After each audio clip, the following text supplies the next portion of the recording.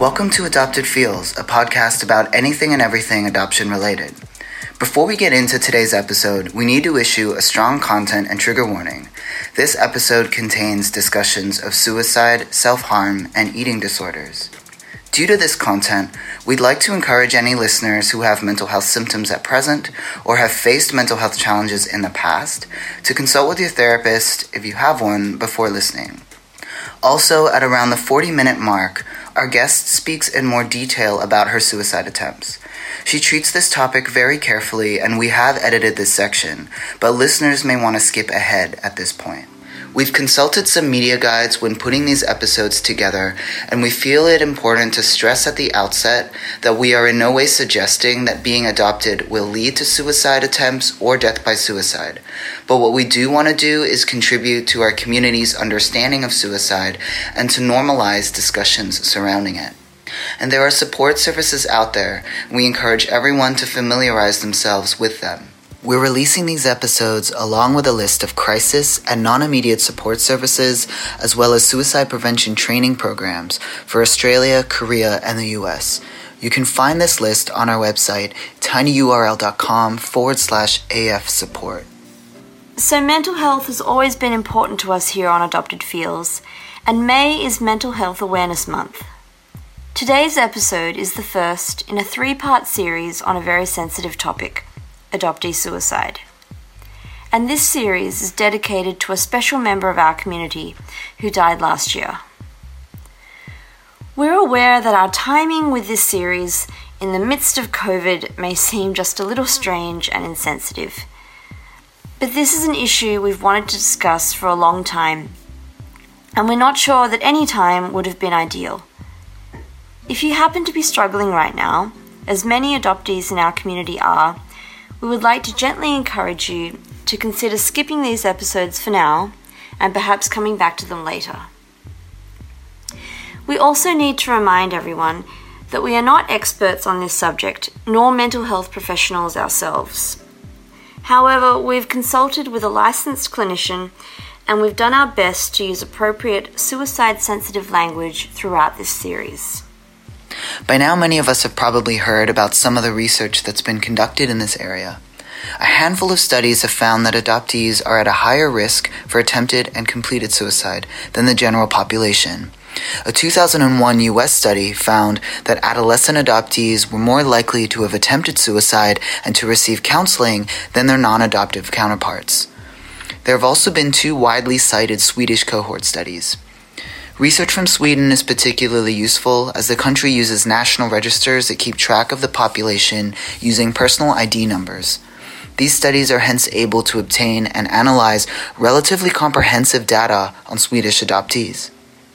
A 2002 study identified roughly 11,000 inter-country adoptees born between 1970 to 79.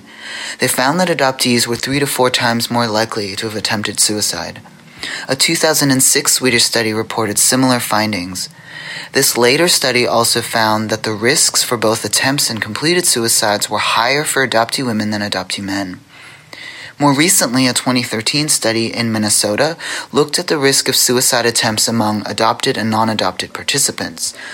This study included roughly 700 adopted adolescents.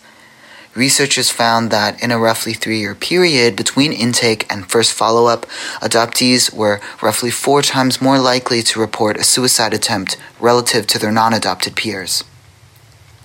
It is also important to mention that there are many adoptees who are at a higher risk due to other impacting factors and life experiences, including, for example, LGBTIQ+ folk, people with disabilities, incarcerated and previously incarcerated folk, adoptees without citizenship, and veterans.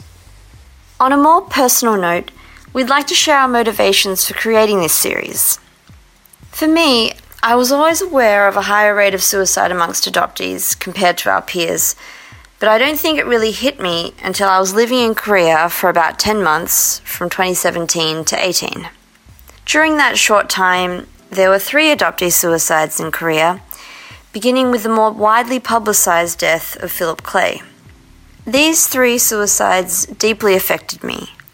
They affected me even though I only personally knew one of the adoptees who died. They affected not only me, but the whole adoptee community in Korea, as well as the international adoptee community. While dealing with my own feelings of sadness and loss and anger towards the international adoption system, I wondered whether there should have been some kind of community response, but I didn't know what that should look like. In hindsight, I guess I wanted some collective way of processing my feelings. The quick succession of deaths made it feel almost routine. I was afraid that a lack of collective action would signal some kind of helplessness, or worse, apathy. I think something that we've realized in the process of creating this podcast is that we want to normalize discussions about mental health, and specifically adoptee mental health. Incidentally, I think this is something that we've realized after choosing our name, Adopted Feels, which I think turned out quite nicely for us. Haha. We want to challenge ourselves to have difficult conversations in public spaces. We also want to be honest about how difficult these conversations are to have. And so we've left in a lot of those moments where we struggle to find the right or adequate words to express our feelings and ideas. That is, we haven't edited out bits where mainly I was really inarticulate. This topic is also personally important to both of us because we've both dealt with mental health challenges at times throughout our lives. To be really real with everyone, which is also something I believe in, I think my own mental health requires ongoing maintenance, and I've largely come to accept that. Sometimes I feel like I'll always be haunted by a shadow of depression, and at certain times in my life, I felt like the so-called option of suicide would be a relief, though I never seriously planned it. So when I hear about a suicide within our community, part of me thinks, if my own cards had fallen slightly differently, if I hadn't been fortunate enough to find support and good people, that could have been me. I feel like the could have been me feeling is particularly heightened because we're adopted. You know, that we could have easily been adopted to somewhere else and had a different name. And so too with the tough and painful stuff. I have definitely had difficult times. I've also struggled with depression, and I'm still learning how to understand my experiences, how to talk about them, and how to make deeper and stronger connections with adoptees and other people in my community.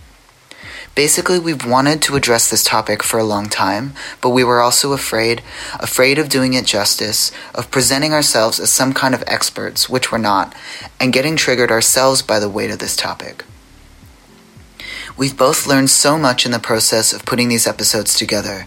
We really want to contribute to this important conversation, and we hope that this series will help to raise awareness, center the voices and experiences of adoptees in a way that is ultimately hopeful and life-affirming, and spark further conversations within our community. So our first episode in this series, today's episode, is an interview with Korean adoptee Pamela Kim Adams, who we feel so very privileged to have met and spoken to.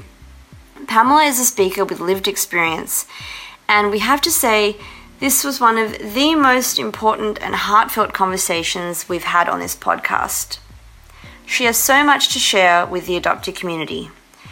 We were so struck by her openness, insight, passion, and kindness.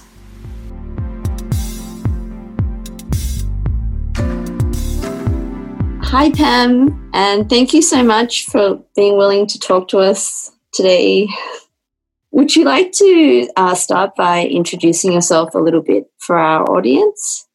Sure. Hi, Hannah and Ryan. Thank you so much for having me do this interview this morning. It really means a lot to be able to address this very important subject for adoptees. So as far as my biography, I'm not sure how brief it will be, but I'm 39 years old. I was adopted from South Korea at the age of 7 months after being with a foster family. I grew up in Rochester, New York, in the suburb of Brighton, which is a fairly affluent, fairly white community.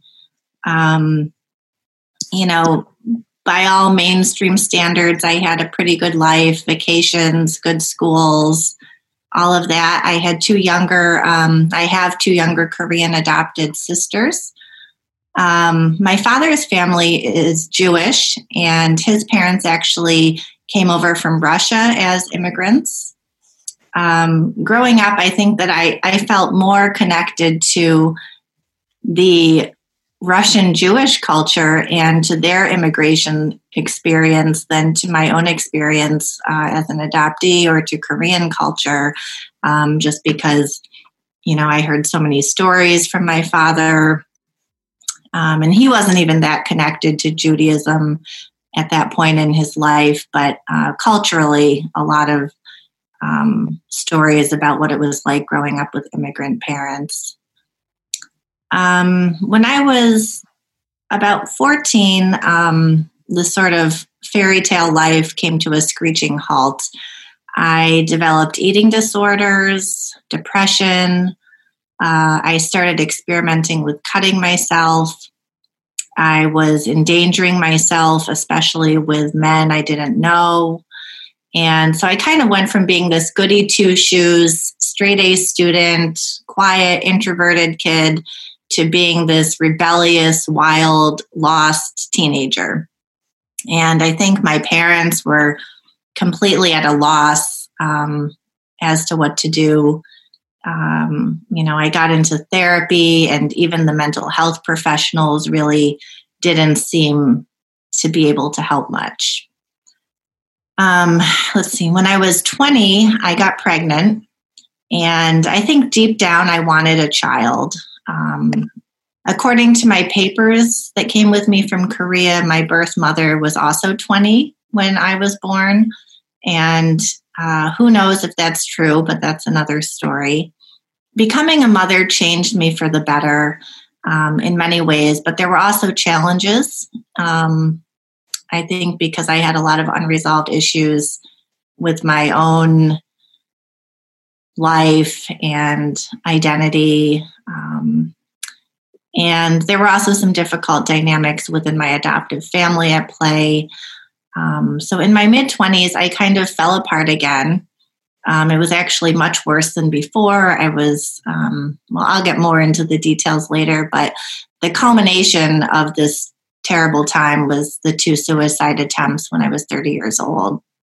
And after that, I kind of started a new life. It's taken years to rebuild and kind of start from scratch emotionally and in some ways practically too. These days I'm doing pretty well, although it's been a rough time between COVID-19 and I just ended a really toxic relationship. But overall, life is good. My daughter's 18. She's going to college next year. I don't know if that will be virtually or in person yet. Relationships with my family are good. I've got great friends. I'm a caseworker for refugees, which is very, very meaningful work, not just because, I want to help refugees, but because I think that I feel some personal connection to the trauma that refugees have experienced, even though it's very, very different. Just that feeling of being displaced and separated from one's family and one's culture and the tremendous loss and having to sort of create a new identity. So I kind of fell into that work, and it's really been the first time I've felt like I've sort of found my calling in terms of a career. I also spend a lot of time these days doing advocacy work around immigration, adoption, mental health, anti-racism. And I think that all of those things intersect and play off of one another. So that's also very meaningful. And I think that having these sort of, having a sense of purpose in my life helps me a lot, as well as having different communities, including a really strong Korean adoptee community now helps me a lot.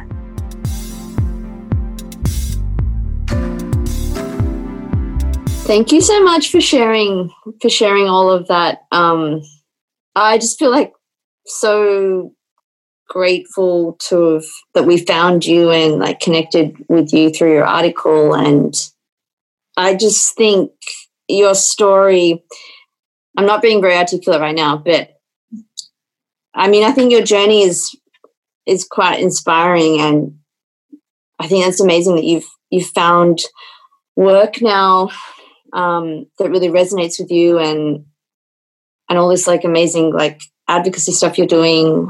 Anyway, so just thank you for for sharing so generously. Just in that bio. Thank you, Hannah. I'm actually. When I heard that there were Korean adoptees in Australia who had read my article, I was like dumbfounded because, I wrote this for the Unitarian Universalist community here in the U.S., really. And I didn't even think that it would really gain much attention outside of the Unitarian Universalist community. So the fact that it made it to Australia, thanks to my friend Amy Kim, actually, who is a Facebook friend. I have yet to meet her in person, but she shared it with somebody in Australia, and that's how this connection ended up happening. So that's really amazing, and I'm very grateful to meet both you and Ryan.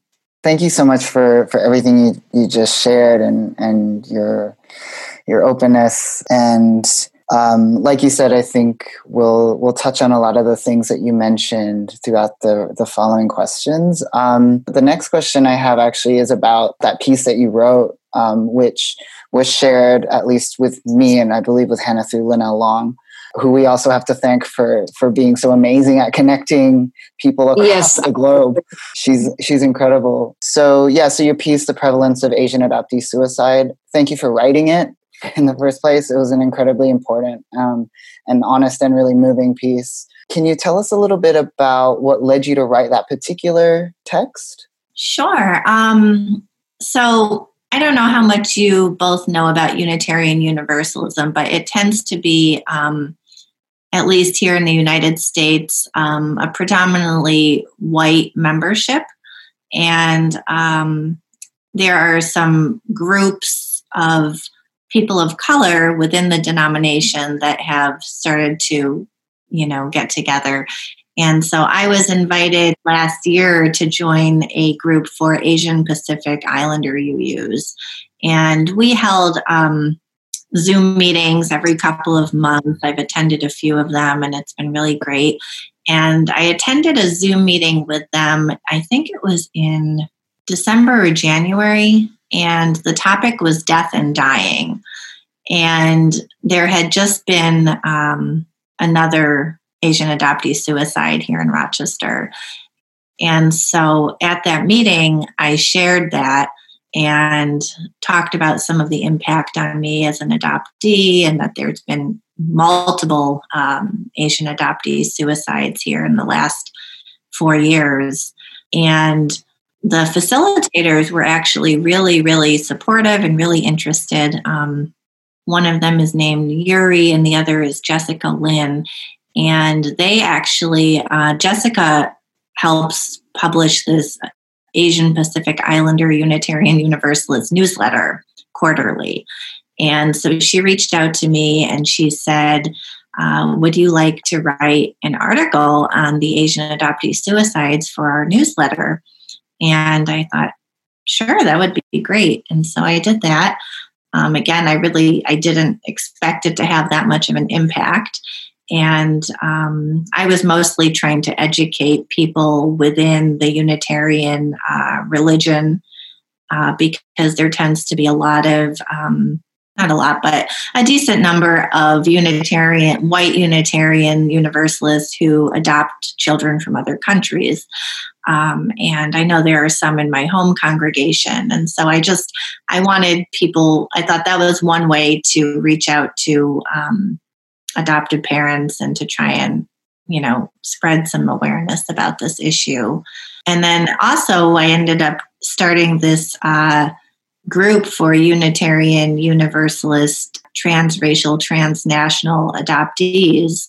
And those same people, Jessica and Yuri, really kind of encouraged me to do that and helped me get that started. So I've got a wonderful Korean adoptee co-host, Ben Gable, and we've got a small but very enthusiastic group of UU transnational, transracial adoptees across the country who are now meeting together regularly. In that piece, you also talk about how the typical adoption narrative that most of us grew up with is limited and potentially harmful for adoptees, and especially harmful to adoptee mental health. Can you talk to us a little bit more about that? To start off, I would just say that the mainstream adoption narratives have primarily been influenced by adoption agencies, adoptive parents, and mental health professionals who are not adoptees themselves. And I think this is really harmful when that narrative leaves out the voice of adoptees who, we're the ones who have the firsthand experience of what it's like. And, I know for myself, I was adopted in the 80s.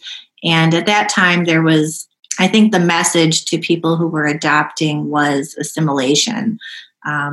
Just act like they're not any different, raise them like one of your own. And, and I think we're starting to move away from some of that thinking, but I think that's still a big piece of it. And, over the years, I've seen so many different transnational adoptees really struggle with mental health and with identity issues. And as I was saying earlier, I think that there just isn't an awareness about the ways in which systemically adoptees are affected. And there tends to be a focus on individual circumstances or personalities. She was a perfectionist, or, they had, a difficult adoptive family, which those things are factors, but I think that we often don't talk about the ways in which just adoption itself is a trauma. And I know that not all adoptees feel that they have experienced trauma, but I think that that doesn't change the fact that there is trauma. And I would also add that, there's also part of that mainstream narrative is that adoptees should be grateful and that we are lucky. And, I think a lot of that culture from the adoption agencies to the adoptive parents really stress that, I hear a lot of adoptive parents talking about things like to their children, you were chosen, you're lucky because you have two families. The happiest day of our life was when you came home to your forever family. And I think those sentiments come from a good place most of the time. But in that narrative, there's no room for an adoptee to express pain or struggle or grief. And I think that, for myself, as a child, I was so distanced from those things, even within myself.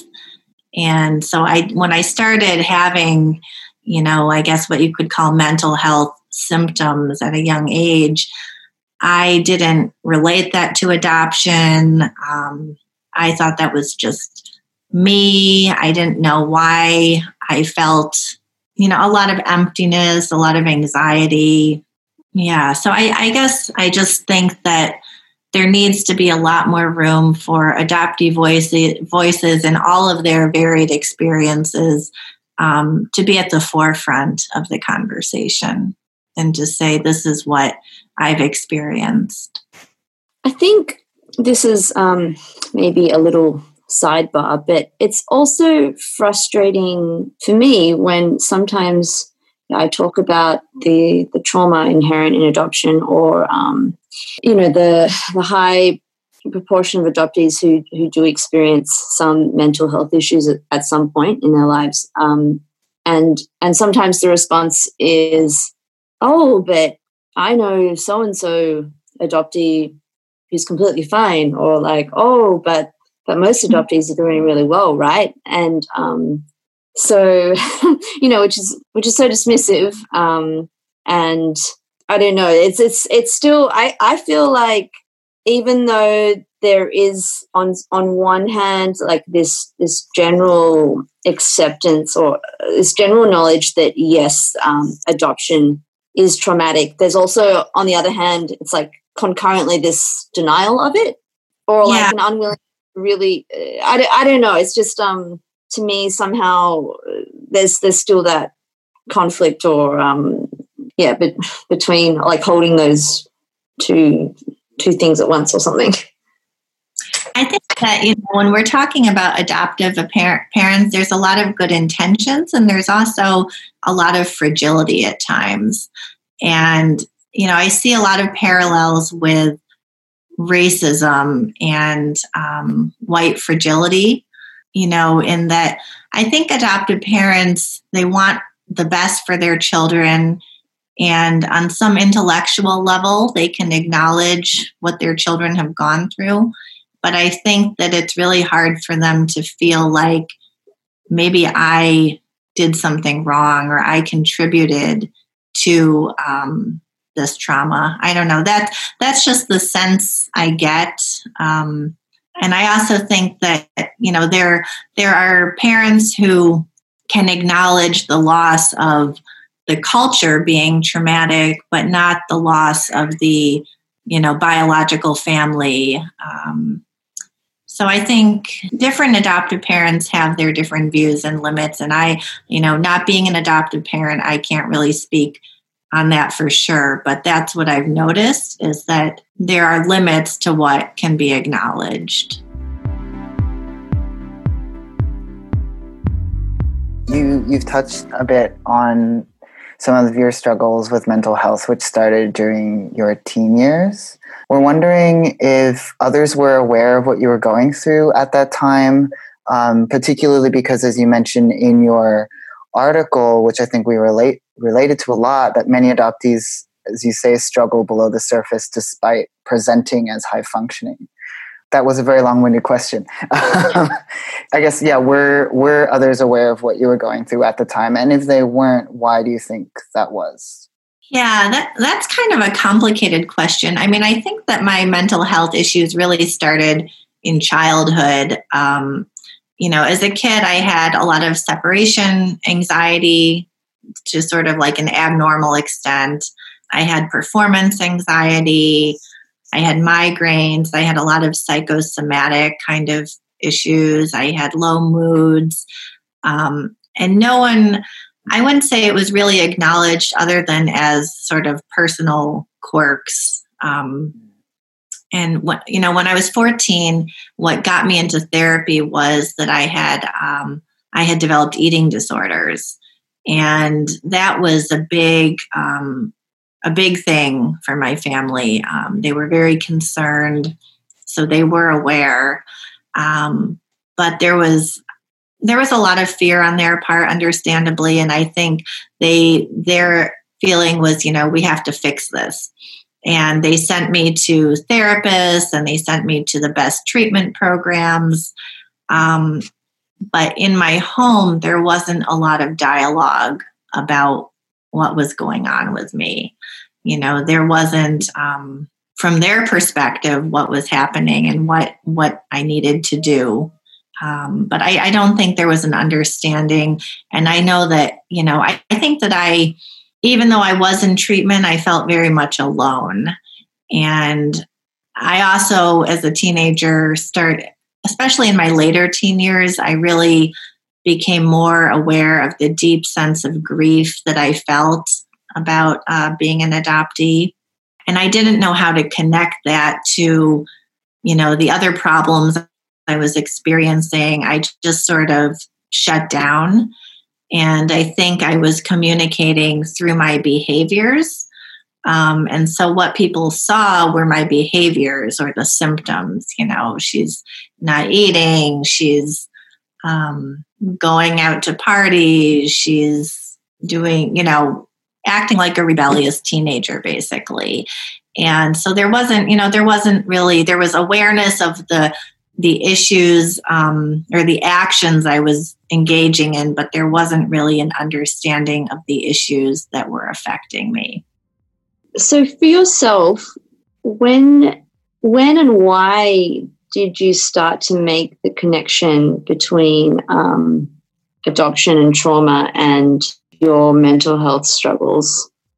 I'm wondering, when you made that connection, like very slowly, was that the beginning of like the path to healing for you?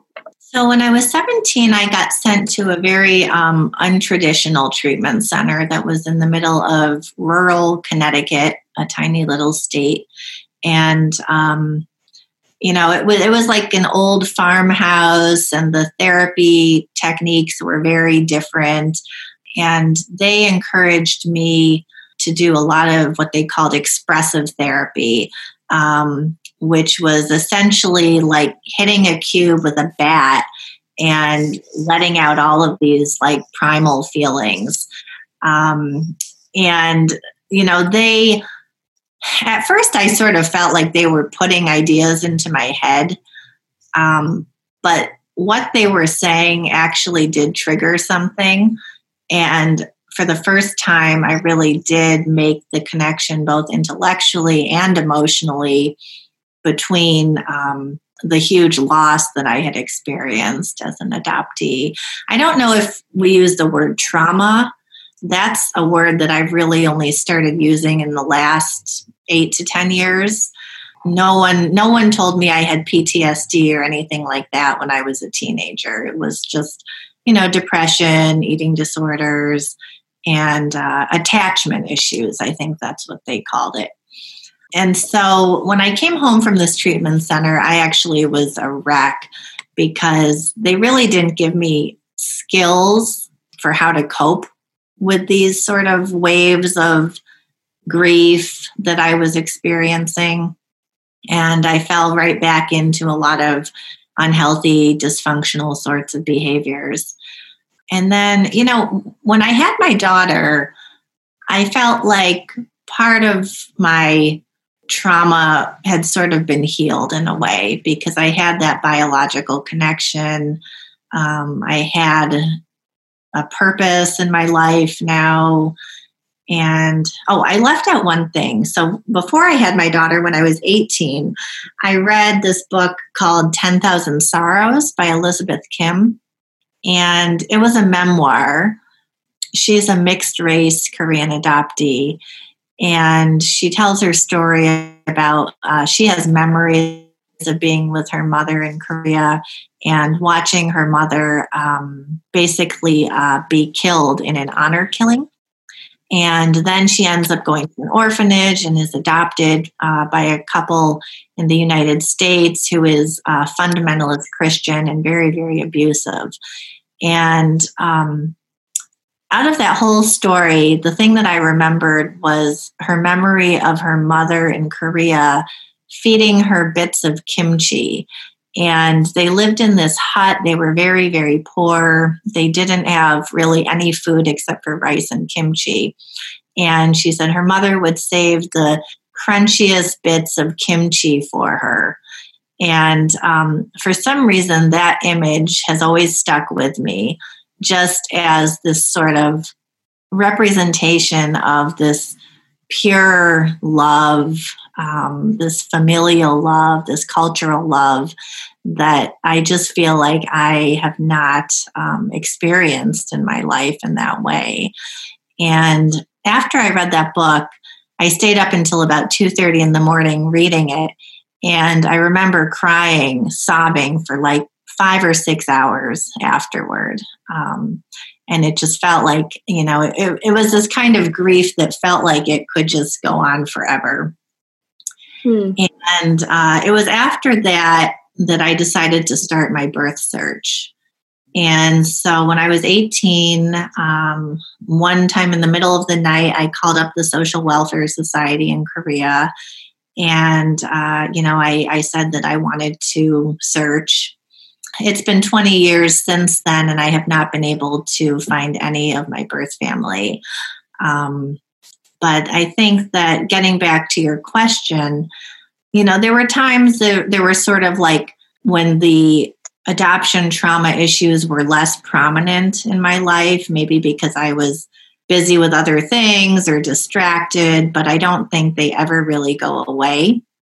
And I think that when I fell apart in my late 20s, I was dealing with a lot of, present day circumstantial stressors, but also this unresolved deep trauma that still had never been addressed. And I definitely think that was and is still something that really affects my life. I think that I've reached a point of sort of accepting that it's always going to be there. It's not something I have to fix. There's good days, there's bad days. I wouldn't even call it bad days. I think I've sort of normalized it in my mind. Like, there could be a random Wednesday afternoon where something just triggers something and I find myself, sobbing for 10 minutes.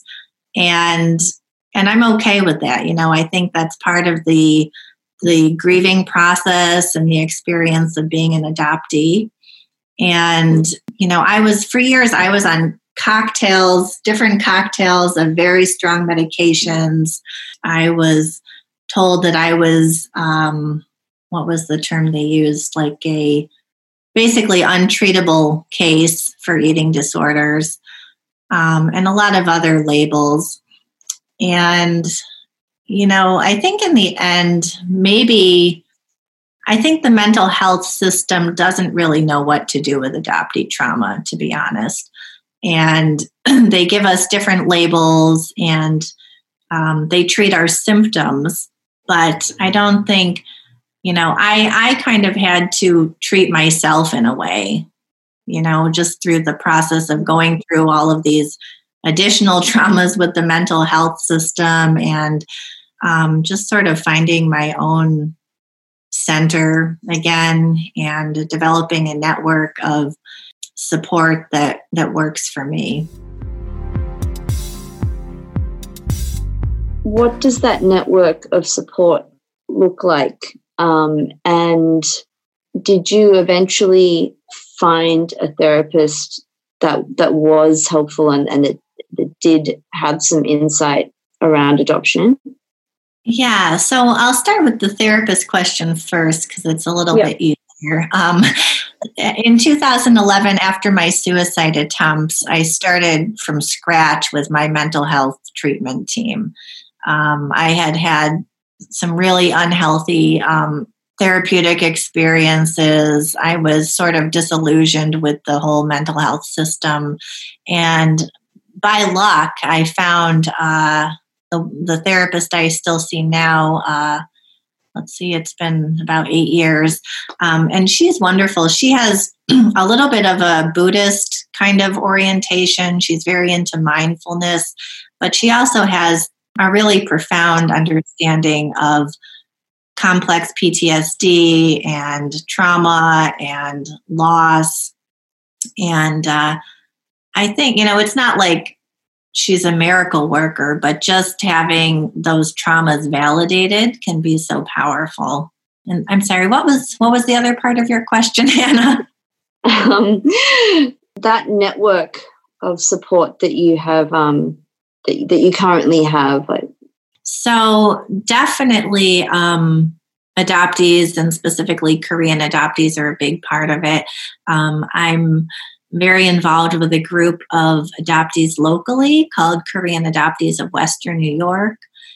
We get together throughout the year under normal conditions. Now we're meeting on Zoom. And they've been a huge part of my life. I almost think of it like an alcoholic going to AA meetings. Like if I don't connect with them regularly, I start to feel something's missing. I really need to get back in touch with that group. And from there, I'm closer with some members than others. I formed some really, really close friends from that group. I've also, I do have a good support system these days with my family. I have, 2 wonderful sisters and 3 amazing nieces. And also the Unitarian Universalist Church, and that community is great. My activist friends, my work friends, and also through social media, just being able to connect with so many more adoptees, like the Korean American adoptee group, which has thousands and thousands of adoptees. So, it's not any one thing. I think it's kind of a culmination of a lot of different communities and networks. I'm wondering, so if we can backtrack a little, if you're comfortable with this, like sharing like a little bit more about those suicide attempts. And I guess, Ryan, I don't know, can you like check me if this doesn't come out right? But I'm assuming that was the darkest period of your life, and I'm just wondering if you can share with us a little bit what led you to that point, and how what kind of place you were in, I guess, at that time. And maybe Ryan, you can I don't know if we should like redo that question. I just you know what I'm trying to. Maybe you can like ask it again in a good way. I think it's just a really hard question to ask, and I think it's part of talking about this, difficult topic. But I guess if you do feel comfortable, obviously only if you feel comfortable, but sharing a little bit more about that part of your life. Now I'm going to waffle on, but I suppose we often talk about lead up to dark points and then emerging from dark points, and maybe talking a little bit more and becoming also more comfortable with talking about those really low parts is also important. Sure. And I think many of us can actually relate, but we just don't talk about it. I think amongst adoptees, this is my 2 cents worth, that many of us have perhaps contemplated it at some point, but but it's obviously very stigmatized, so we don't talk about it. Definitely. Yeah, I had never seriously considered suicide up until that point, even as depressed as I had been. 2011 was a very, very low point for me, and I had been gradually declining for a number of years, really. The eating disorders that I had were completely out of control, and they had essentially become like a passive suicide. I was depressed. As I said, I was on and off all of these different medications, which really negatively impacted me. I almost think if I hadn't been on all of those medications, I would have had some motivation to try to find my way out of this, horrible place I was in. But the medications really sedated me. They didn't take away any of the pain. They just made me like a vegetable. And, I was in and out of treatment centers. I felt like nobody knew how to help me. I had an 8-year relationship with another Korean adoptee that ended in 2010. And, I had really had a hard time recovering from that. The therapist I was seeing had stopped seeing me. And I had a lot of guilt. I felt guilty about everything I was putting my daughter through.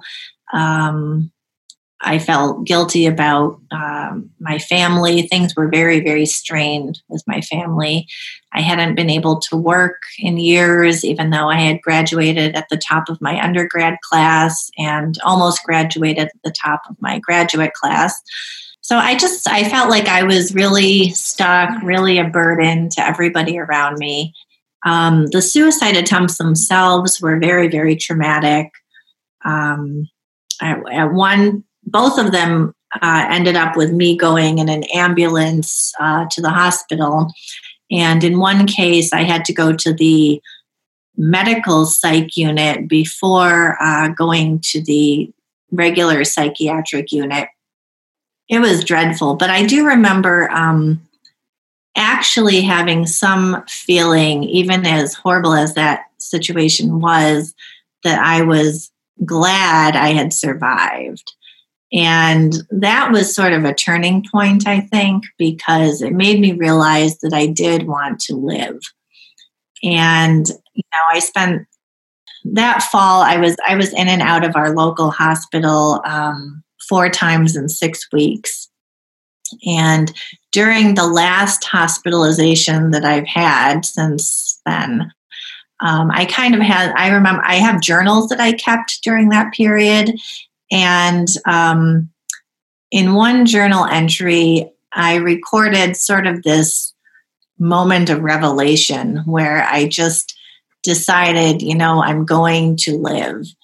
And one thing that was different too was before that point, any feeling I had about wanting to live was only for my daughter. And in the hospital that last time, I remember having this realization that I myself as a person was worth it. And at that point, my parents had taken custody of my daughter. And, I didn't know what the future was going to be in terms of that. But I just remember thinking, I have to stop working against myself, and I have to just, whatever it takes, I'm going to live my life. And so the hospital wanted to release me, and I had started looking into some programs like supportive housing, because I knew that if I went back to my house alone, that was just going to be like a recipe for disaster. And my father was actually the one who suggested the supportive housing.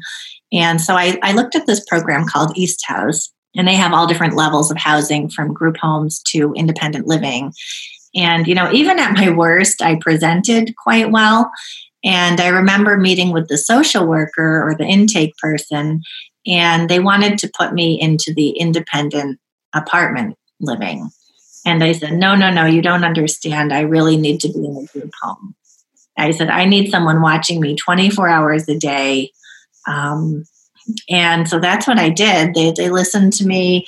I ended up going to a group home for, I guess it was 7 months. And then I did graduate to an apartment with staff on site. And after 1.5 years total, I moved back to my home. So it was really, I was also going to a daily PROS program, which is personalized recovery oriented services. It's sort of like a day program, but it's a newer model where you sort of choose your own classes and you have an advisor who works with you. It's almost like a college setup. And I stayed in that program for over 3 years. So it was a very slow rebuilding of my life and resetting of my own internal sense of things, and where I was going, and to finally just do whatever I had to do. Within a year of being out of the hospital, my eating disorders that I had struggled with for 16 years at that point just sort of evaporated. And it was sort of just, I had gone as far as I was ever going to go with the mental health struggle. And, that had become so much of my identity over the years, being in mental health treatment and having these problems. And, I kind of took that to the end of what was possible. It was like, either you're going to die or you're going to do something else.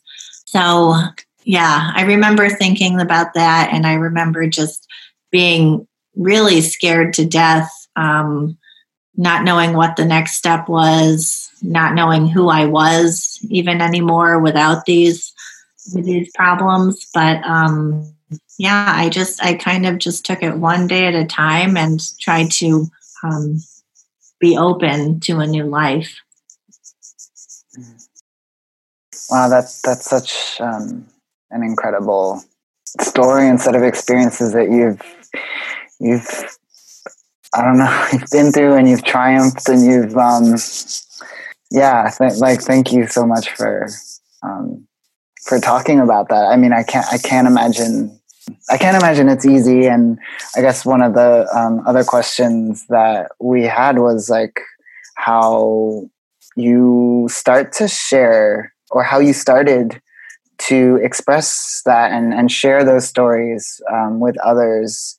I don't know. Yeah, I imagine that was a process in itself to be able to sort of vocalize and express that, as well as like link that to being adopted. Well, thank you for giving me this opportunity to share in this way, because this is definitely a new thing in terms of sharing on this level. And it's a little bit nerve-wracking, but it's also liberating, because, I think when you keep these things inside, it's sometimes more of a burden.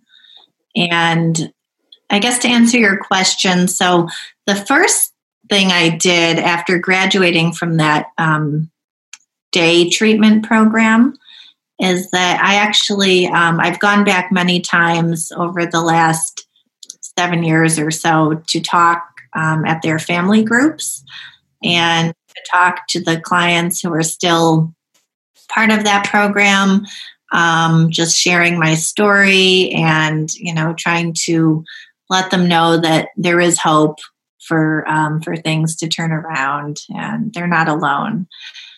So that was but that was a very small sort of contained space for sharing. And I was nervous, but I knew that they were people who understood, obviously, what it was to struggle with mental health. And so it was sort of a safe venue for that.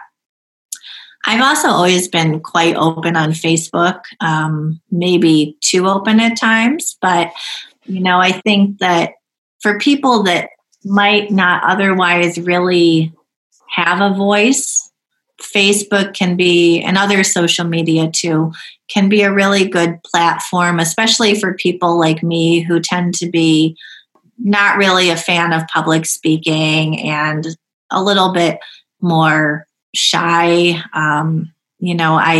I'm very passionate about wanting to advocate and wanting to get the issues out there. But when it comes to actually speaking, I get very nervous. And so Facebook has been a powerful platform for me to be able to tell some of my story and to connect with other people who are overall have been really supportive and really encouraging and validating. And then this. So, I should mention that there's an organization here called Woke Art Collaborative. It's Women of Color Art Collaborative. And the founder of this organization is a woman named Rachel de Guzman. She's a friend of mine. And she started doing these long table discussions over the last few years, and I've done several of them with her. And basically the point of the long table is to get together members of an in-group, typically groups that have been marginalized. And it's sort of like a fishbowl conversation where the people at the table talk to each other, but then there's an audience listening. So actually, next week, Rachel and I are co-hosting a virtual long table that will take place over 3 days for Korean adoptees. Oh, wow. And I'm really excited about that. I love the long table format because I think it's a really organic way to have conversation. And I like that there's an audience that can absorb what we're saying and witness the conversation, but it's really a conversation among ourselves. And so I found the previous long tables I did to be very, very powerful. And I hope that this one will also be as well. Yeah, they sound amazing. I just wanted to comment on something that you mentioned. You said that around that time of the suicide attempts, that you had that revelation that actually your life was worth living, that you were worth worthy, and that you were no longer going to get in your own way. And that just really struck me, because I think self-worth and self-sabotage is something that a lot of adoptees deal with, on varying levels, consciously and very unconsciously. Yeah, so that really struck me. And so for you, that was just something that just kind of hit you, when you were in that really dark place? Yeah, as strange as it sounds, it really did. I consider myself agnostic, but if I had to say, that was probably the closest thing I've had to a spiritual revelation of sorts. There was nothing really that I did to bring about that insight. It just sort of, I don't know if it was I finally had just suffered enough. And what you're saying, I very much relate to. In my 20s, when I had this therapist, I remember telling her that I felt like a piece of fruit that was shiny and perfect on the outside, but rotten on the inside. And I do think that relates to adoption. I think that there's always been a feeling that deep down there's something wrong with me, or there's something about me that isn't acceptable. And I don't think that's completely gone away, but I think that I recognize that now as maybe not the truth, but just a feeling that I have at times. I was wondering if you could tell us a little bit about, I totally agree with the and personally relate to the concept of ongoing mental health being kind of, this process of ongoing maintenance, that you don't necessarily just get rid of certain, I don't know, core beliefs, or you don't just get rid of all your issues at some point, but that you perhaps navigate triggers that you have, or you learn how to best live with certain things. And so I was curious about what self-care means to you on a kind of daily micro level. One really big thing is just self-acceptance, self-awareness and self-acceptance. So just being in touch with where I am, letting the emotions sort of be what they are. One of the treatments that I did find really helpful eventually was dialectical behavioral therapy, DBT. And there's a concept in DBT about riding the waves. And so you just experience emotions like waves that kind of come and go. Another analogy is that emotions are like clouds in the sky, and you are the sky. And so these things have really helped me just to see that, I am not my emotions. I'm not the mental state that I happen to be in at any given time. There's a me that is greater and more stable than those fleeting situations. So I think just, as I said earlier, just accepting sort of the roller coaster that being an adoptee can be, and not trying to change that, not trying to fix that. Also, just other things like getting enough sleep, eating well, staying connected both to people and to things that give me a sense of purpose. And another thing I'll mention is that, I think body work, stuff like massage and yoga has been really good for me. I think that there's a lot of trauma that's stored in our bodies, especially from, the pre-verbal stages in life. And I should be better, actually. I shouldn't say should, but I would like to be better. I don't really make enough time for things like yoga, but I know that when I am doing those things, I feel better, not just physically, but emotionally. It helps to really process and release some of those difficult emotions and traumas.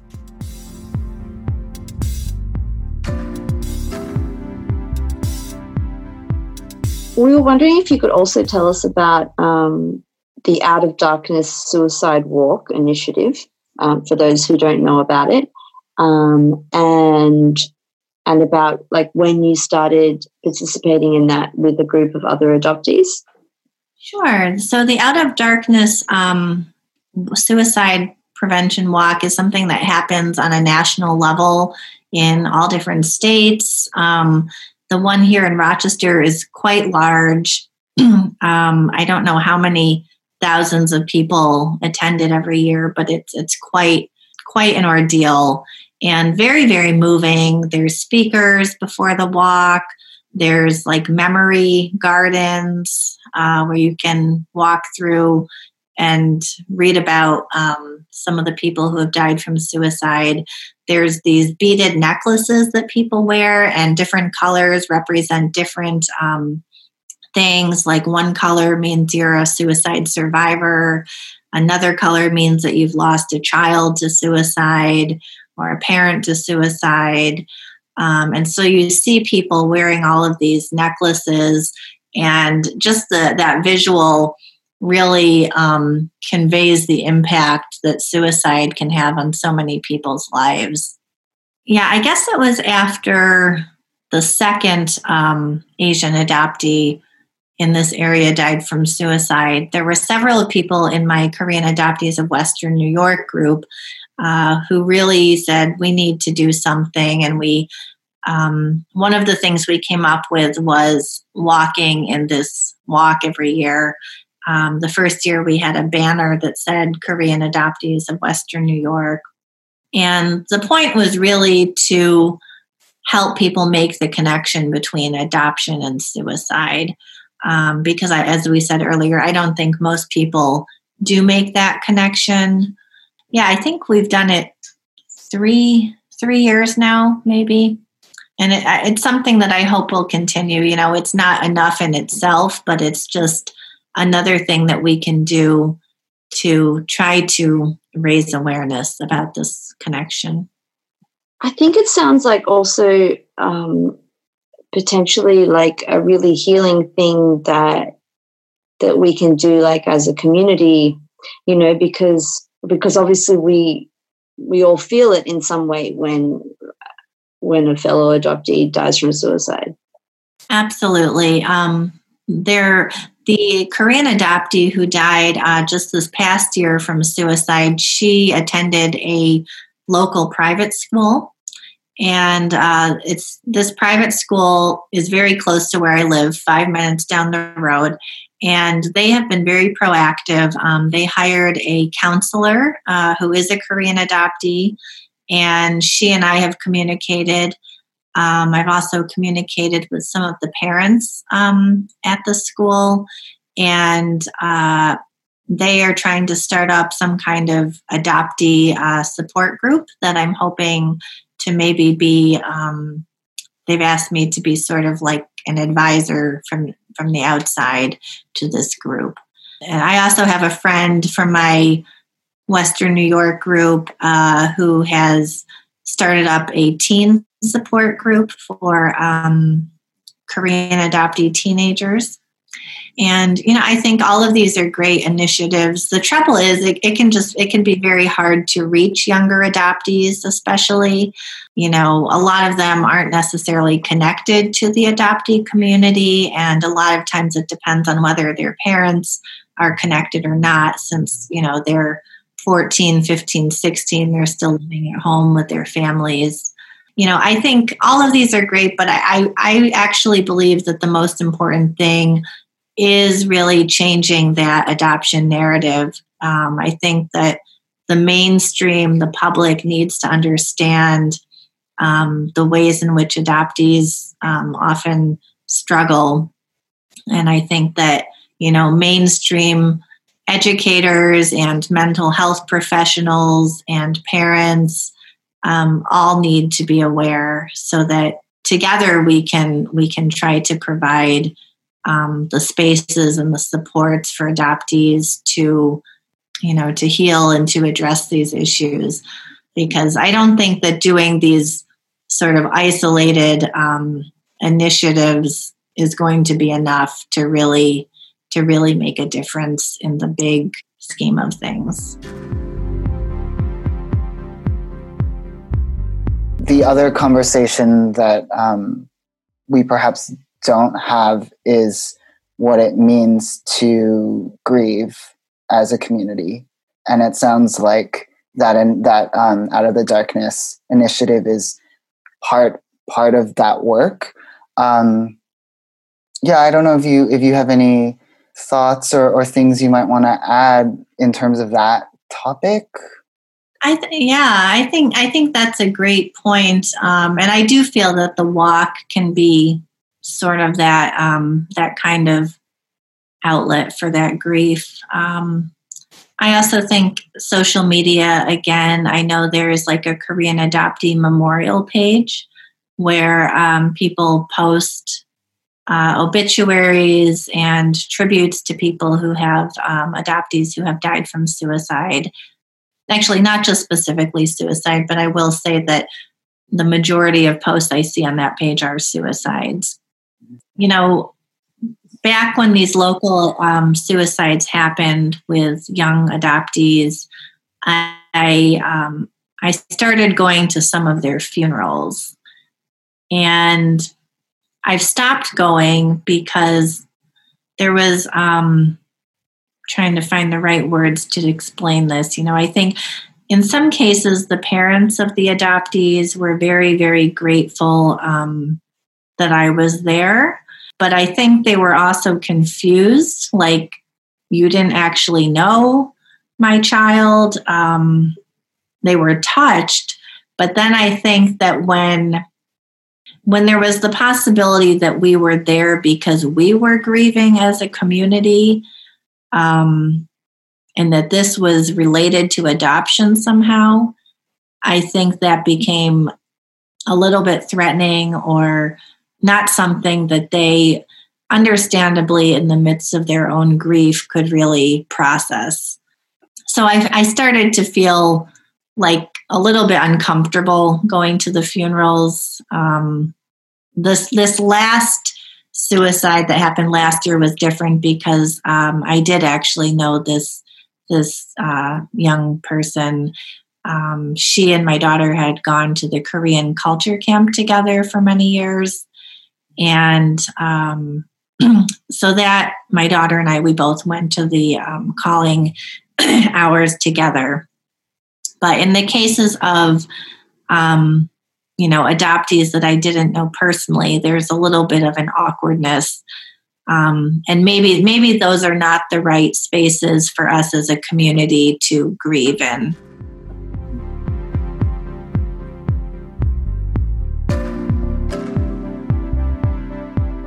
Is there anything else that you'd like to add, Pam?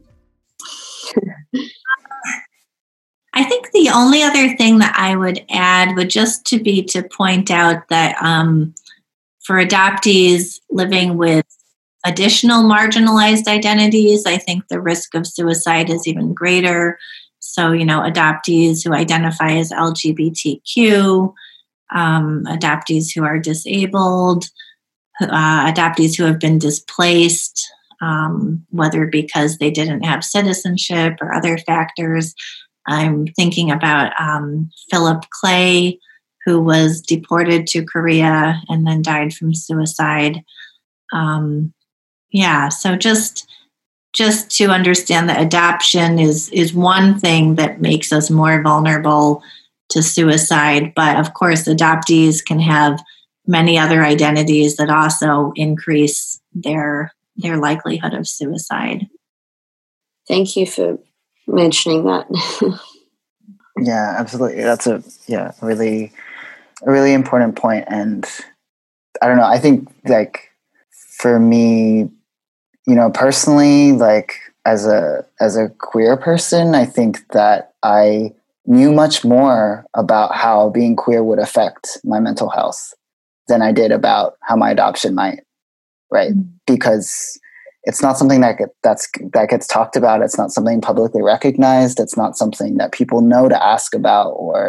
So yeah, I mean, I'm just gonna like keep thanking you for for sharing your life experiences and your insights, and which have been very hard won.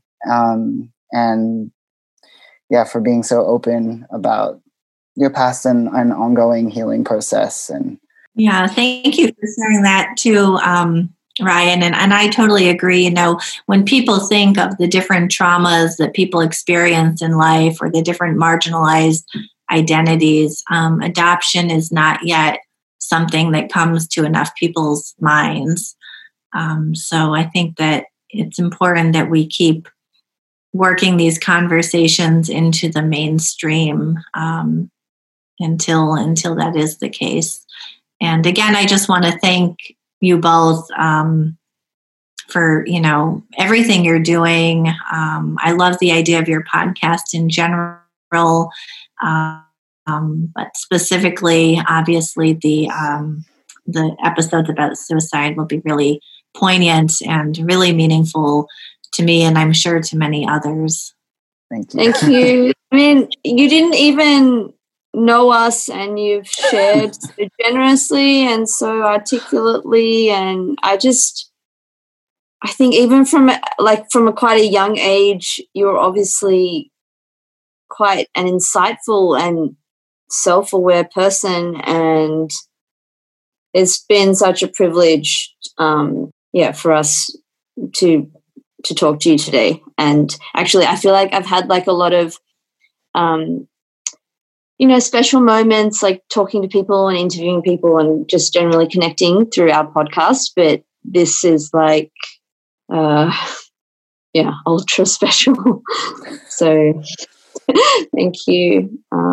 And I'm so excited for people to hear this. Yeah, I'm just sure a lot of people will benefit from hearing what you've shared.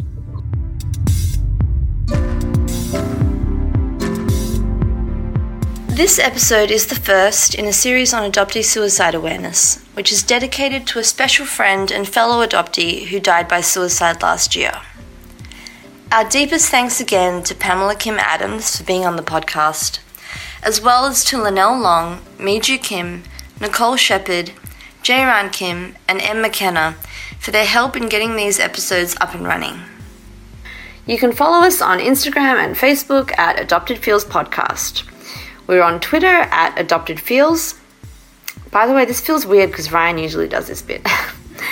If you enjoy the podcast, please rate and review us on iTunes. And if you'd like to support us from as little as $1 per month, check out patreon.com/adoptedfeels. And many thanks to our latest patron, Mia. Thank you. And once again, we have a list of support services, including links to suicide prevention training up on our website at tinyurl.com/AF support.